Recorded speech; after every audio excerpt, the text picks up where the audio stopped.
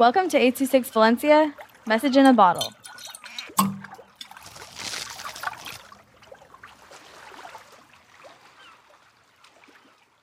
Midnight at Toronto by Kang with 826 Valencia.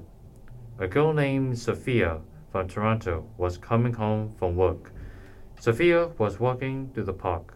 While she was walking, she heard something. Something is creeping up to her. Sophia started to run. As she was running, a zombie jumped scared from the bushes, and Sophia started to scream and run away. As she was running away from the zombie, she noticed that the zombie is sad. The zombie walking towards the log and sitting heads down. Sophia walks towards the monster and sits next to him. Sophia nervously talked to the zombie, saying, "Are you okay?" The zombie looked at her and started to speak.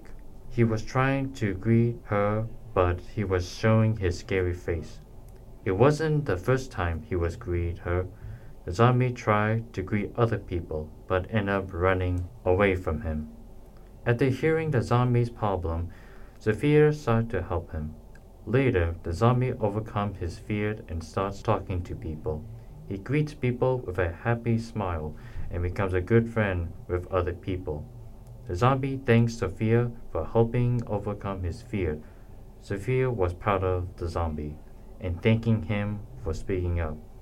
After Sophia thanked the zombie started to notice that he started to like her. The end.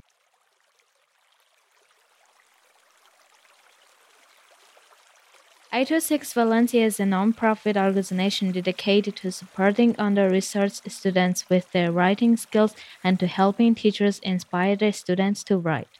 Our services are structured around the understanding that great leaps in learning can happen with one-on-one attention and that strong writing skills are fundamental to future success. If you want to hear more podcasts or learn more about the organization, visit us at 826valencia.org.